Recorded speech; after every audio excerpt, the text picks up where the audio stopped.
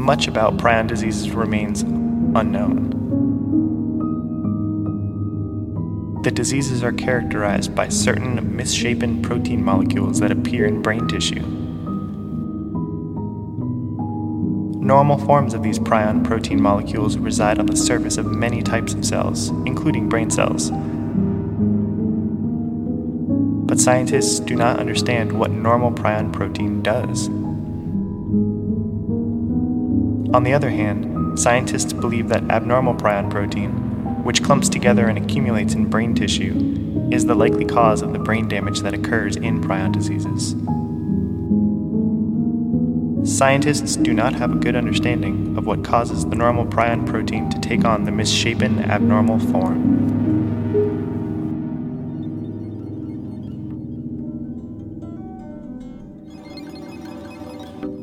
Hello, and welcome to Unknowable, the podcast where we talk about all things mysterious, unusual, or unknowable. I'm Justine. And I'm Gray. Some weeks we break down one larger mystery between the two of us. Other weeks we break down two smaller mysteries on a theme and teach each other about them based on our own independent research. If you want to support the show, find us on social media at Unknowable Podcast, and look for us on Apple Podcasts and subscribe, rate, and review. Heck yeah. Yeah. So this week, we're talking about prion diseases. Yeah. We've actually never done anything medical before. Right. Which makes sense because the medical field in general is not, there is a good amount of mystery, I guess, but right. Generally it's not rife with unknowables. Right. But prion diseases are both super scary to think about, like having a prion disease. Yep. And also like really mysterious in that we kind of understand like what it does to humans, but we don't understand why or how. Exactly. It's kind of fucked up. Yeah, it's super fucked up. There's several diseases that fit under the category of prion diseases. Yeah. That are all just, from what I read, and this is like the millionth time I'm going to say this, and this will not be the last, but I'm not a scientist. I am not a doctor. Or a doctor, right. Crazy enough. I host a podcast. I'm surprisingly not a doctor on the side. You're also a hypochondriac, so you are more qualified to be a doctor than I am. Yeah, I already knew quite a bit about these diseases before doing this because I've read about them because they're terrifying. Terrifying and interesting. Yeah, they are really interesting. But, from what I read, it seems like the prion diseases that exist are all pretty similar. Yeah. In the sense of like how they manifest and what they do, but they have some slight differences, but they essentially gave them different names based on their sort of like main pathology. Yeah. So let's talk about what prion diseases are in general before we dive into our specifics. Yes. So our understanding of the actual mechanism of what happens here isn't super strong. It's pretty basic. Pretty basic, but I also get the impression that like fucking medical doctors and people who study this for a living also don't have a super strong understanding of what's going on, so that makes me feel a little bit better. A little bit better. We're basically doctors then. Yeah. Pretty much. Fucking A. Like more or less. Do no harm. Hippocratic oath, you know? Yeah, I know all that shit. I watch Grey's Anatomy. Yeah. I've seen Scrubs. It's fine. Exactly. Scrubs is a good reference. I'm prepared in Scrubs, yeah. I need to watch that again. So, basically, in your brain, there are proteins that are called prions. Yeah. So, some function of these prions is that they need to fold in some way, shape, or form. Not quite sure why or how that needs to happen. Didn't know anything in my body folded. Right.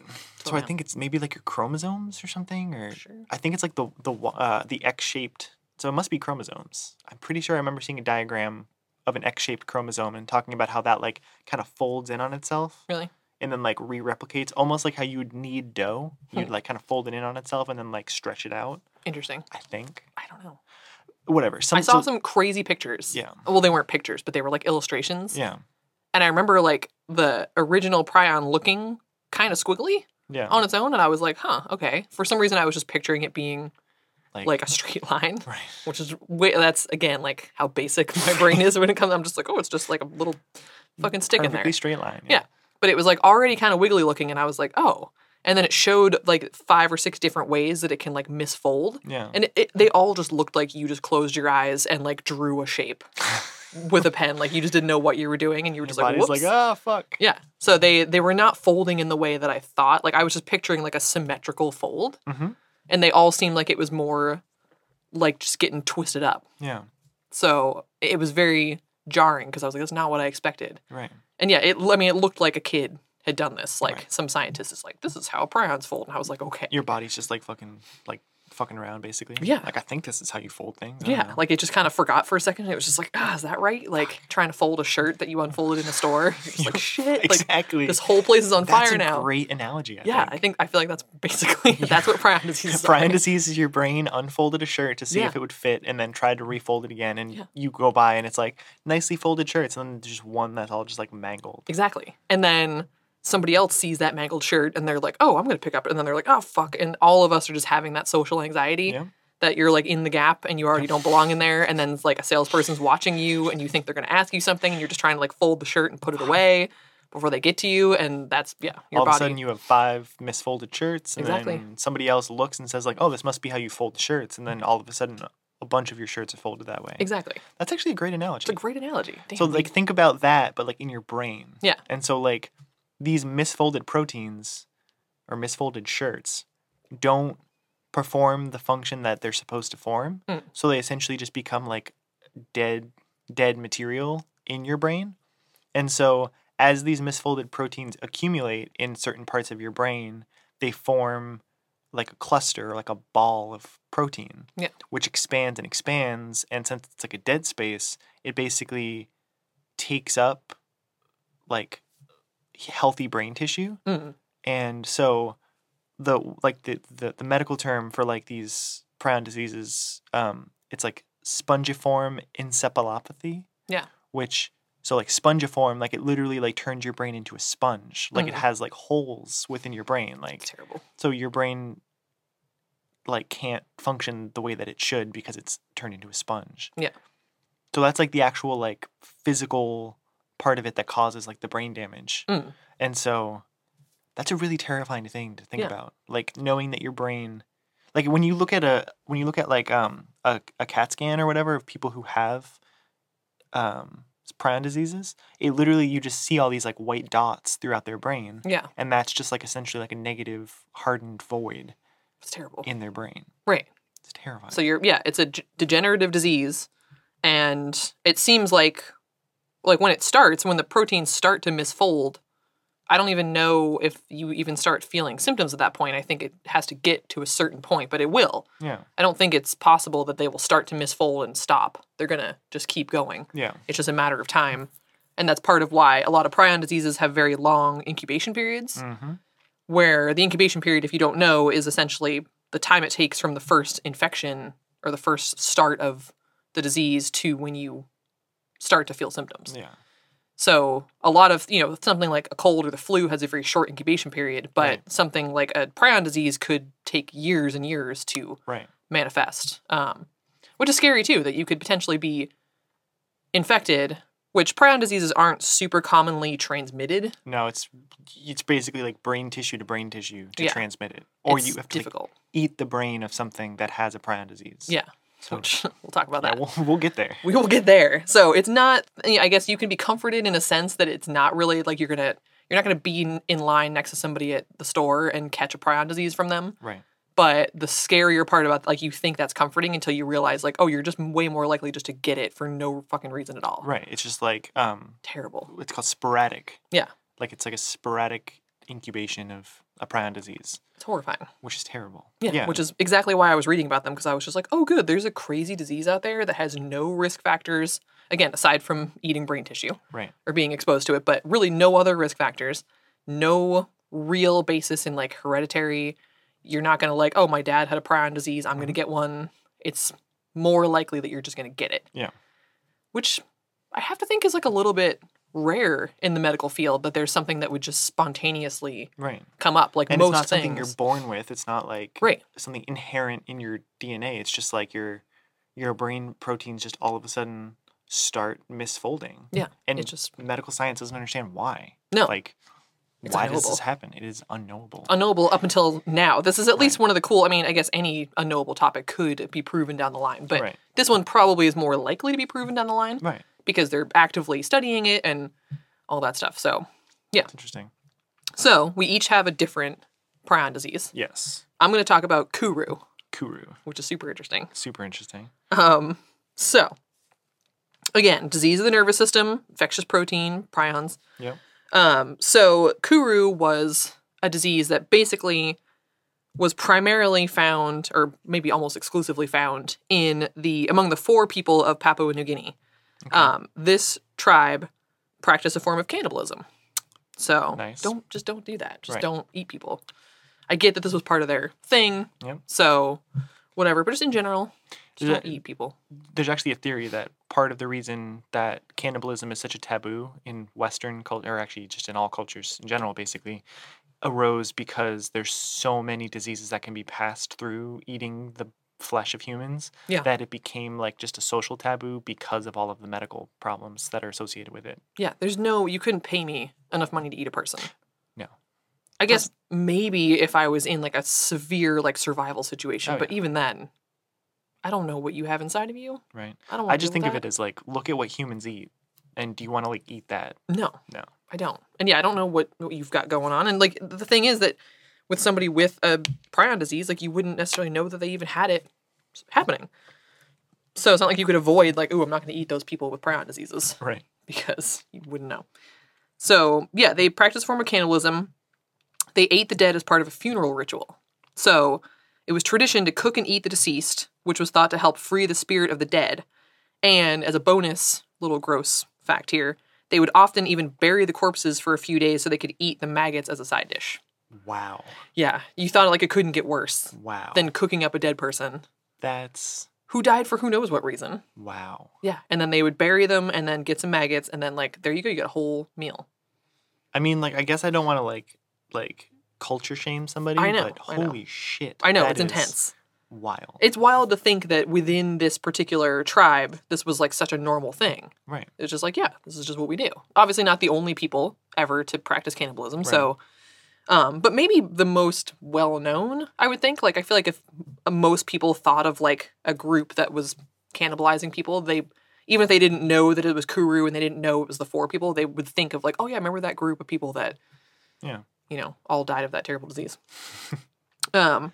So the disease ended up being more prevalent among women and children because there was something about the men and the boys didn't want to eat certain types of tissue because it wasn't good for like strength in battle and things like that. Right. So they would stick more to the other parts where the women and the children were more likely to eat the brain, which is where most of the prions are. So they ended up being the primary ones that were infected. Yeah. And they were also the ones that would clean the dead, and they may have had like open cuts or sores on their hands, so they just ended up being like a vast majority of the people that were infected. Yeah.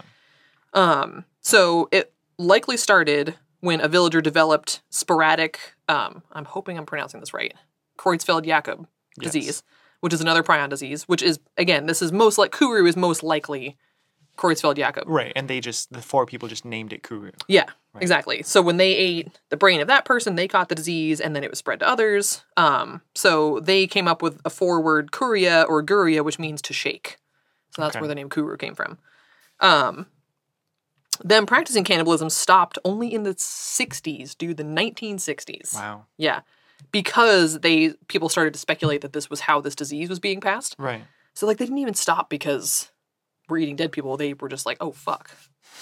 Which again, do not want to culture shame. I totally understand it's a very different thing. Yeah. There's a lot of cultures that do a lot of different things that we aren't comfortable with, and I know that a lot of that, like even when you think of certain animals or insects that some other cultures eat, that's only like wild to us because we've never done it.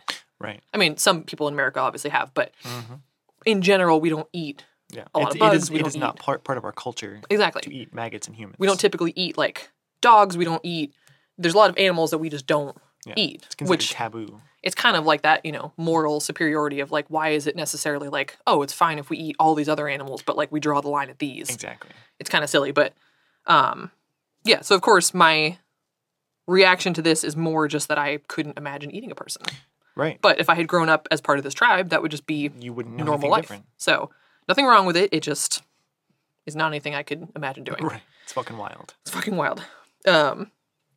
But so yeah, it stopped in the 1960s, but cases of Kuru were reported for many years after because of the long incubation period of the disease. Right. The average is like 10 to 13 years. So Wow. long. I think the shortest was something like maybe just a few years, 5 years, something like that. And then the periods of longer than 50 years have been reported. So it went from like 200 deaths per year in 1957 to 1 or no deaths in 2005. Wow. So just them stopping eating brains. Wait, 200 deaths a year? Yeah. That's insane. That's a lot of people. And, like, I'm sure that tribe wasn't huge. I don't know. I should have figured that out, but I don't know how many people it was. But, yeah, 200 a year. And then, like, basically none. And so there's some debate whether the last known Kuru victim was either 2005 or 2009. But still, somewhere around there. So there hasn't been a known victim of Kuru specifically since 2009, at least. But, yeah, that's a long time, like, to... I mean, I guess you'd hope that you're on the longer end of that. At least if you're going to get it, at least you have 50 years in between. Right. Pretty sweet, but... That's wild. So, initially, the Fore people believed that Kuru was caused by sorcery or witchcraft or even ghosts, partly because of, like, the strange behavior and the shaking that came along with it. Mm-hmm. It wasn't until 1957 that cannibalism was investigated by Daniel Carlton Gajdusek. Sure. An American physician and medical researcher who was the co-recipient of the Nobel Prize in Physiology or Medicine in 1976 for his work on Kuru.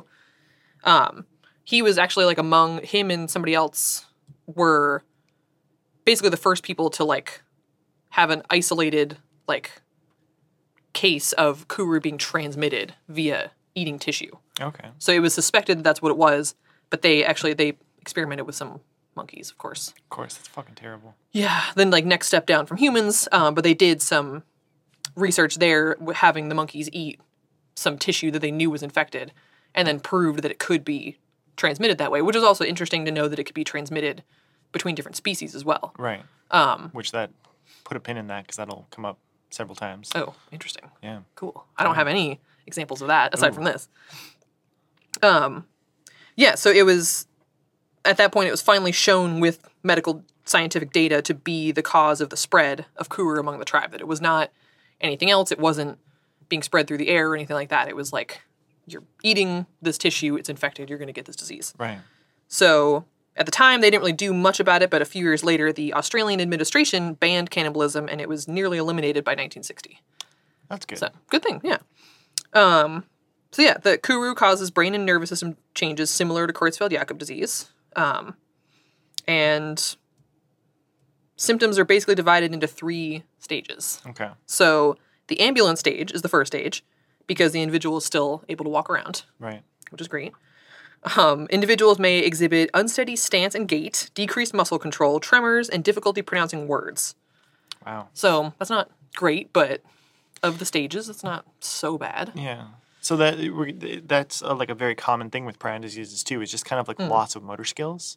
Because I mean, if you think about the pathology of it, it's because there's these ice cream scoops being taken out of your brain, basically, and so the normal functioning of your brain is just slowly deteriorating over time. And you're just losing your ability, and it just progresses through like the stages. Yeah, pretty much. Like that's again, those can potentially be pretty minor, but I think it would suck to be in a community where this disease was going around because you'd kind of know when you started to have those symptoms, like, shit. Fuck, here we go. I've got this. The sedentary stage is the second. So the individual is now incapable of walking without support, impaired muscle coordination, and severe tremors. They also usually start to show signs of emotional instability and depression, despite uncontrolled and sporadic laughter. Oof. Which is why it's also known as the laughing sickness. That's what I've always known it as. It's just like the hysterical laughing. Yeah. Where you can't stop. I had like a second where I was like, I'm going to find a video of that. And then I was like, nope. There are certain things that you watch that will never leave your brain. And that just imagining it is already bad enough. Yep. I think if I in the like the Wikipedia article or one of the articles, there was a picture of like a kid from the tribe but it was just a photo and it was just him kind of being helped to stand. So it wasn't really that bad, but I was like, I don't want to see any videos if they exist even. Because I just picture someone laughing hysterically, but trying to stop and not wanting to laugh hysterically. And so there's that combination of like laughing, but like being terrified at the same time. Yeah, I don't want to see that combination. That is a horrifying image to think about. What those person's eyes look like in that moment. Like I don't want to. Nope. I just can't. So, yeah. And then the third and final stage, the terminal stage, They are generally no longer able to even sit without support. They develop difficulty swallowing, which can lead to malnutrition. They may become incontinent, which if you don't know, having little or no control over your urination or your defecation or both. They lose the ability or the will to speak and become unresponsive to their surroundings despite their consciousness. Wow. The person often dies within 3 months to 2 years after the first terminal stage symptoms, often due to pneumonia or infection.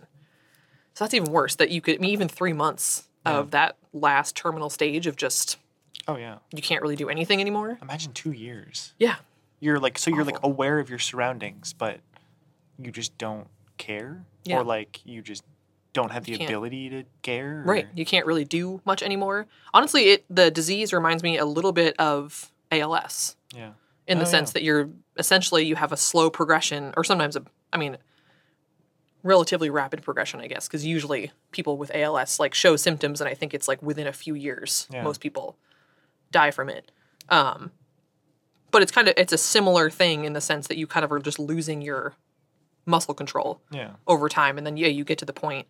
I think my husband's grandfather's longtime partner had ALS and died a few years ago from it. And it was awful because it was just, she went from like totally normal to, initially it was just kind of, you could tell she just needed like a little bit of help walking. She just wasn't totally balanced anymore. Yeah. And she kind of started at some point, like just her words would slur a little bit, but it wasn't really that noticeable.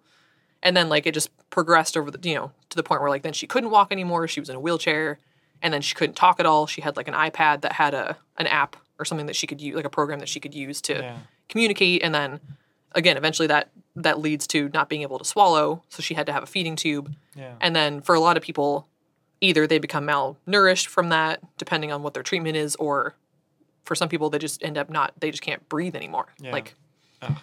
So yeah, it's a terrible fucking disease. But reading about these symptoms reminded me of that because it's just kind of, over time, you're just losing your ability to do everything. Yeah.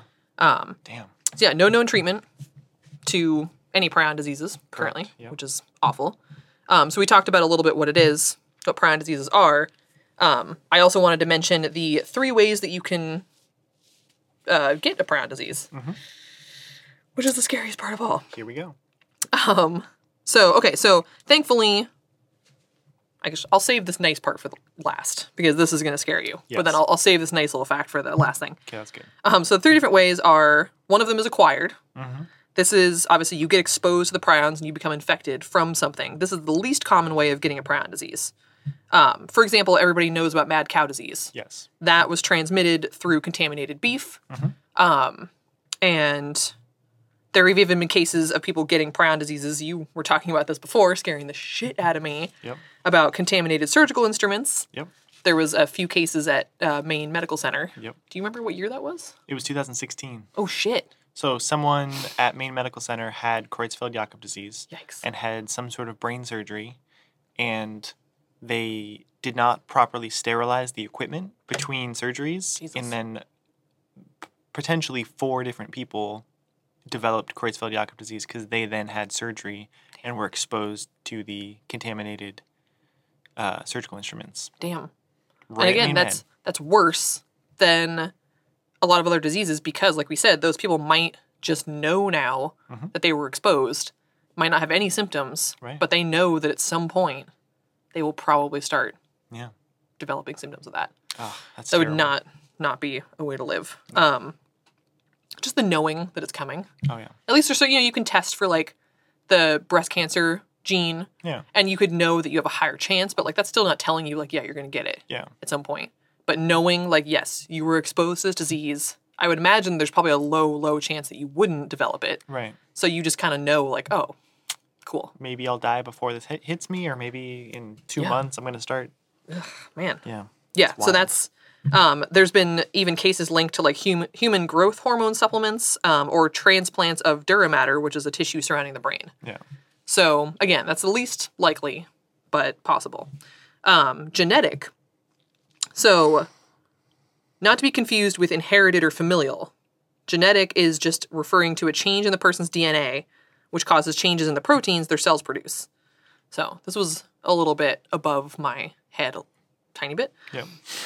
Again, myself included. Not a doctor. Right. So everyone has a gene called PRNP, which codes for the protein called PRP. Okay. And most of the time, this protein is perfectly healthy. Right. Some people have mutations in the DNA of their PRNP gene, Yes. which causes it to produce mutant forms of PRP. Okay. So these don't form prions instantly, and most of these people live healthy lives for decades, but as they get older, the mutant forms of PRP are more and more likely to fold up the wrong way and form these dangerous prions. Right. So, again, not to be confused with inherited, or like you think of genetic, you think of like passed on from your family members. Right.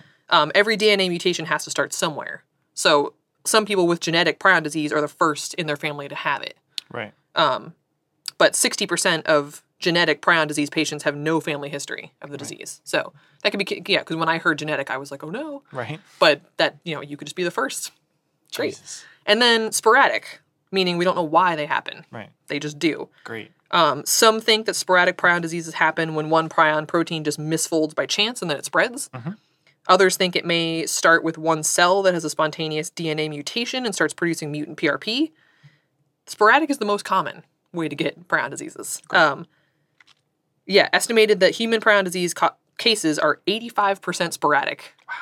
15% genetic, which, again, still, like, the genetic still is kind of sporadic. Yeah. In the sense that it's just a mutation, like, you don't have any risk factors, and then less than 1% acquired. Wow. So, again, if you're worried about getting it from somewhere, you're not very likely, because that's less than 1% of all prion diseases are acquired, and the happy fact here, if there can be a happy fact in this entire episode, prion diseases are exceedingly rare. They affect only about 1 person per million worldwide. And about 350 new cases are reported annually in the United States, which includes all prion diseases. Damn. So, 350, I mean, that still sounds like a lot to me. Yes. But of all the people in the United States, 350 it's not super, a year. You're way more likely to just like get hit by a car. Yeah. Or slip in your bathtub and snap your neck. Yeah. So that means of 350 people, if we'll say less than 1%, so that means less than 3.5 people acquired that from somewhere. Right. But most of those people just got it. Luck of the draw. Which is almost worse. Your proteins were just like, There's literally nothing you can do. Nothing you can do. So, yeah, that's Kuru. That's Kuru. Yeah, terrifying. So this is fatal insomnia, which this has been something that I've been fascinated by since like middle school. Awful just from the name. Yes. Yeah. So it is exactly what it sounds like. It is insomnia that progresses to the point where you can no longer sleep and you die from it. Oh, God. So it was first recorded in 1765 in Italy. Wow. I'm sure it's been happening for way longer than then. I didn't see any cases of it being acquired. Okay. I only saw that it was either inherited or sporadic. So there's fatal insomnia, which is sporadic, or there's fatal familial insomnia, which is passed on genetically from family to family. Jeez. There's about 40 families worldwide that carry the fatal familial insomnia gene. Whoa. So, yeah. So somebody out there knows that they have this or knows that they have the ability to get this. Jesus. So I kept seeing that there's no... They had like some case studies, but they didn't really have names because I'm assuming that they're trying to like protect the people who may or may not have it. Oh, yeah. You don't want to marry one of those people. No. Or at least you don't want to reproduce. Right. Marry them, sure. Sure. Well, I mean, but then they're going to have it. It's fucked. It's fucked. But definitely don't have kids. So it progresses in 4 stages. Prion diseases generally are just like stages. Like it starts and then it gets just worse. Yeah. All right. So stage 1, you have increasing insomnia, panic attacks, paranoia, and develop phobias. So this stage lasts for about 4 months. Fatal familial insomnia can present anywhere between the ages of 16 and 60 years old. So you could be 55, you've lived your whole life, you've never had any medical problems, and all of a sudden you start getting insomnia, progresses, you die. Jesus. So the initial stage lasts for about 4 months. Then stage 2, hallucinations and panic attacks start to increase. Great. So it's basically just characterized by like your insomnia starts to just destabilize your whole mental state. I mean, like when you think about the function of what sleep does for us, you start to think like, you're sleeping, your brain is cleaning up the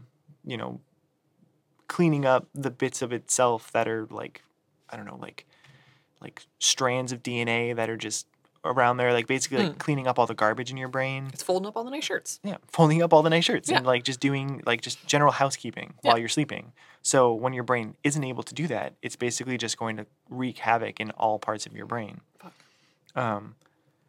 Stage 3 is the complete inability to sleep. You literally stop sleeping 100%. You can lay terrible. down with your eyes closed. You can take sleeping pills, barbiturates. They try to medically induce comas to give your brain a chance to sleep. Whoa. The brain is never able to completely shut off, Wow. no matter what. And in fact, using barbiturates and sleeping pills actually hastens the symptoms. Oh. It speeds up the process. Dang. Has the complete opposite effect that you would want it to have. No. Which is interesting. This is terrible. This is so much worse than mine. The stage 3, where you have the complete inability to sleep, is also characterized by rapid weight loss, which is kind of a common thing with prion diseases is weight loss. So the stage 3 lasts for about 3 months. 3 months of not being able to sleep. No sleep at all. It's fucking terrible. Then stage 4 is sort of like end stage fatal familial insomnia, characterized by dementia.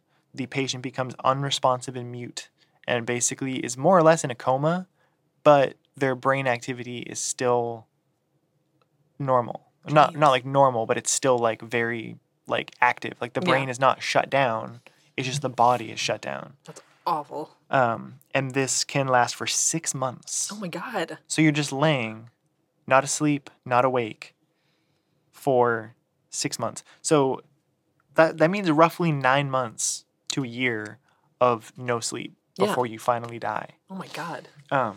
So the sort of mindset that you're in during the non-sleeping periods is you're essentially in pre-sleep limbo. You know, when like you're falling asleep, right before you're finally like unconscious and fully asleep, you start to have like the jerks and like that's when you like might like wake up really fast because you feel like you're falling.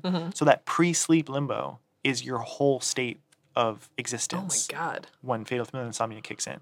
Jesus. And so there will be like muscle spasms, hallucinations. You're essentially like, I have night terrors where I like wake up, like just last night I woke up and I thought that there was a giant weed whacker in the room. Oh, great. Which it wasn't like super scary. Like that's Right. a whole nother story. But like that whole idea, it always happens when I'm like in like between when I like close my eyes and I like am not conscious anymore, but before I'm fully asleep. Yeah. That's when I have a lot of my night terrors.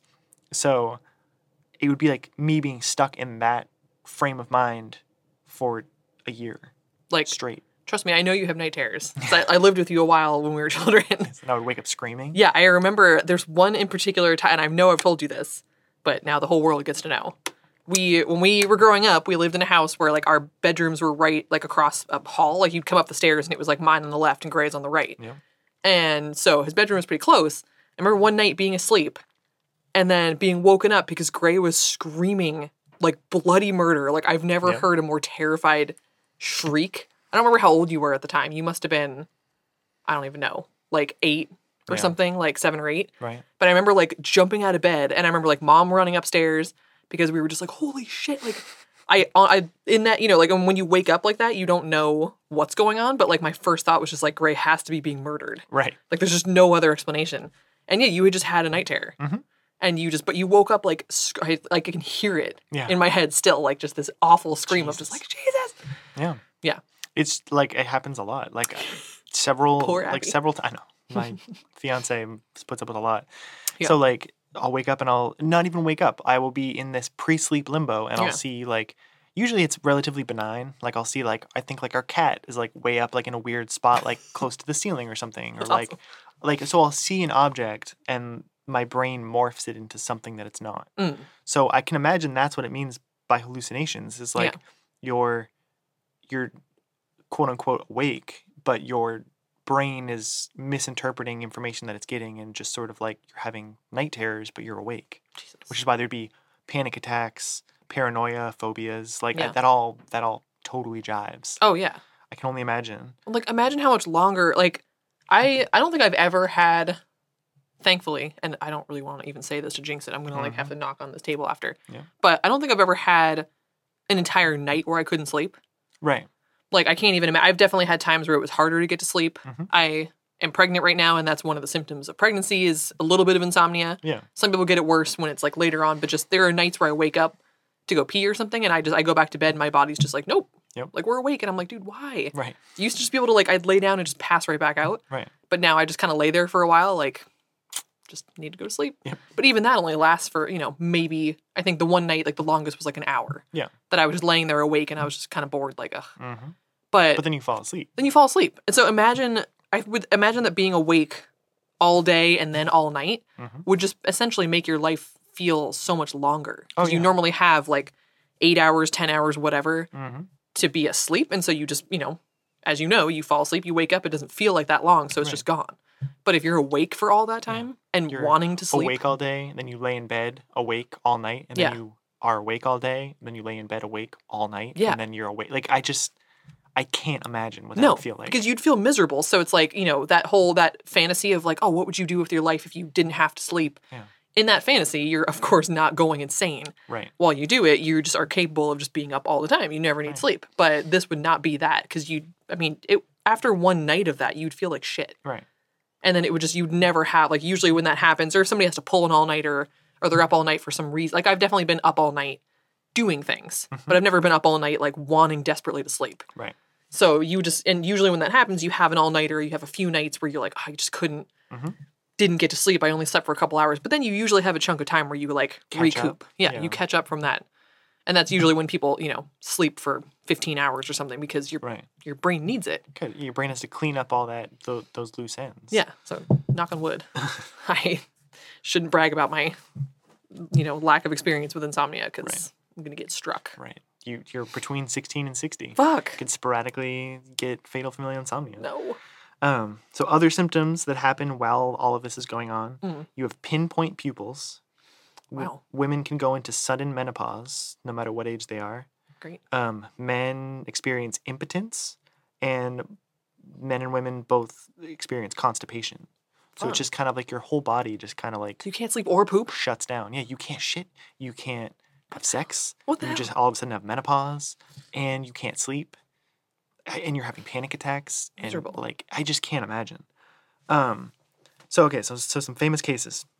So this guy... Mike Cork, he was a music teacher. On his 40th birthday in 1991, not on his birthday, he was experiencing insomnia a little bit before this, but he uses his birthday in 1991 as sort of like the beginning stages of when he started to really notice that insomnia was becoming more and more of a thing. Dang. So he's 40 years old. He turns 40 in 1991. Yeah. And he starts to get insomnia. And basically, he started to progress through the 4 stages.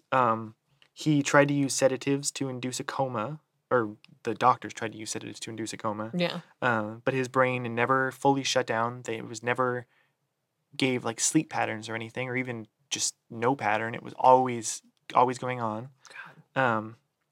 And he died in 1993. Wow. So he noticed symptoms in 1991 and was dead by 1993. Jesus. And when he died, he had not slept for 6 months. Oh my God. So just a regular old fucking music teacher, and then all of a sudden, bam. Slightly more positive case. So this other unnamed patient, 2001, was diagnosed with fatal insomnia. He really tried to fight it. So he used vitamin therapy and meditation to try to calm his brainwaves and sort of give himself some sense of sleep. So at night, he would go into a sensory deprivation tank and would meditate. So he wanted to give his body like the most ability to just like rest. Yeah. While he may not be asleep, his brain was at least like resting to some extent. And then when he woke up, he would use stimulants like caffeine to kind of like mimic a circadian rhythm. So his brain would get these stimulants and would feel more awake while it was daytime, and then he would go into the sensory deprivation tank and meditate to give his brain the sense of like sleeping. Whoa. So he was trying to give himself some sort of rhythm. He was able to extend the period that he had fatal familial insomnia by a year. So between vitamins and that artificial circadian rhythm, he was able to give himself an extra year. It's pretty intense. During this time, he drove hundreds of miles and wrote a book. Wow. He was like speaking and like giving speeches because there's this thing called the Prion Alliance that speaks about prion diseases. So he was kind of like a motivational speaker. But ultimately he progressed through the 4 stages of fatal familial insomnia and died. Damn. So even him, who was doing like the most you could do, couldn't fucking fight it. Damn, couldn't fight it. So yeah, how does one get a sensory deprivation chamber? Right. Just have one in his house. Joe Rogan has one. Does he really? Yeah. He's so fucking weird. He smokes weed and lays in it. That's awesome. Classic. I've actually never. I'm a little freaked out by them. Yeah. I think I'd want to do one because we have at least one place in Portland. Yeah. That place like Float Harder. Mm-hmm. Is that what it's called? I think so. And it sounds really interesting. Yeah. I also have a little bit of a fear of water, but I know that water is like so salted up or whatever that you can't. Yeah, you float. Yeah, you just float in it, which sounds really cool. They all float. Yeah, that was the time when we were like driving. Were you with me when we were driving to go see it? And we saw that like the SUV for that place, and it like all I saw initially was just it said float in big words, and I was like, no, oh god, yeah, what the hell? So it sounds cool, but also there was like that episode of Family Guy when like Peter and Brian both went into sensory deprivation chambers, and it was like they like basically closed the door and like instantly they were just like screaming because they had like started to freak out and like hallucinate. Yeah. There's this book by this guy John C. Lilly who used to take LSD in the 1960s, and then he would go in to a sensory deprivation tank and like explore his brain. Yeah, it's pretty intense stuff. Pretty intense. I don't know if I can handle it. I'm not totally convinced I want to explore my brain. Right. Especially. Maybe I should, but yeah. I don't know. It sounds like it might be a dark place. Dark place. I don't know if I want to go all the way in there. So I kind of alluded to this when you talked about like interspecies prion disease jumps. Yeah. So okay, mad cow disease. The human form is Creutzfeldt-Jacobs disease or Creutzfeldt-Jacobs disease. I don't even know which one it is. Right. Who knows? So mine just sounds cooler. So that was originally affected cattle, but because so many cattle were infected with this, I think it originated in England in the 1990s. So many cattle were affected by it that it made its way into the human food supply, and so humans started to develop it. I think like 130 or for some reason that number's sticking out, but hundreds of people died. It wasn't a ton, but it was like at least a couple hundred maybe. Yeah, which is died of it. So it went from cows to humans. So currently, right now in the United States, this is like as of February 2000 or March 2019. I'm not gonna like this. No, whatever this is, I'm not gonna like it. So there's another prion disease. It's called chronic wasting disease. Oh, that's right. So this affects ungulates. So elk, deer, moose. It's characterized by rapid weight loss, loss of motor skills, tremors, and basically like similar to Kuru in that it's just basically animals stop being able to control their motor functions and they end up starving to death and dying. Terrible. So there's been a huge spike in chronic wasting disease reports in the southern Midwest, so like northern Texas, that kind of area, like the middle of the country. There's been a huge spike in reports in that part of the country. There's also been a spike in South Korea and Sweden or some Scandinavian country as well. So this chronic wasting disease is kind of like ravaging the deer and elk populations in these places. Damn. So some people from the CDC have said that because there's this huge uptick in these animals having chronic wasting disease, they're obviously animals that humans hunt a lot and eat a lot of venison. Yeah. It's very possible that humans right now are being exposed to chronic wasting disease, and in the next 5 to 10 years, because prion diseases have a long incubation period, we could see human forms of chronic wasting disease that have never been reported before. Oh, damn. In very similar to mad cow disease. Yeah. How it would jump from one animal to another. That's terrifying. Because so many humans are being exposed to it. Right. Which makes me really glad that I don't eat deer. Yes. That's why I'm glad I'm a vegetarian. It's a tough thing, too, because, I was reading a little bit. That was chronic wasting disease was mentioned in what I was reading about prion diseases. And, it was saying that typically, like, those prions mostly are in the brain. But, like, they can also be, I think, like, it even mentioned, like, in the tonsils, in the spinal cord. Yep. Like, there's a few other parts. So some of it is not even, and, like, in the eyeballs. And, like, there are people... I'm not really sure how many people eat deer eyeballs, but, like, I know there are people who eat eyeballs of animals. It's a thing. So you would think like, oh, as long as I just stay away from the brain, Right. which, I mean, again, people eat animal brains too. It's not. I imagine too people make sausage. Right. So you take like all the organ meat and just Yeah. like grind it up in there. I don't know if brains are part of that. Prion sausage. Ugh. No. It's terrible. It's terrible. But ultimately, it's like, unless you were super careful, like you could easily get some of that other tissue onto the meat and eat it. You know, you'd have to be, and who would be that careful? I mean, unless you knew that there was, and I mean, if I knew that was going around, I just wouldn't eat deer at all. There's just no way. But like with the long incubation period, Right. this deer could be showing no signs of chronic, because when you look up a picture of a deer that has chronic wasting disease, you can tell they're like super skinny and they're like they like keep their head down and like their shit. It's super sad. Super sad. But like that's like the advanced progression of it. Yeah. Like a deer could look perfectly healthy and act perfectly healthy, but be infected with it. So you could shoot a seemingly healthy deer, grind it up into some sausage, and all of a sudden you have prion disease. Yeah.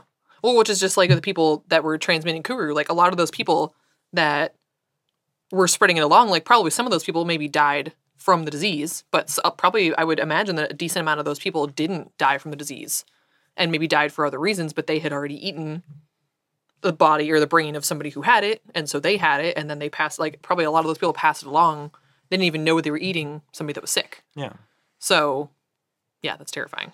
And yeah, again, long incubation period means that like if I was hearing that right now, and if I was somebody who hunted and ate deer, I'd be terrified. Oh, yeah. If I was in that area and I had known like, oh shit, I've been eating deer the past few years.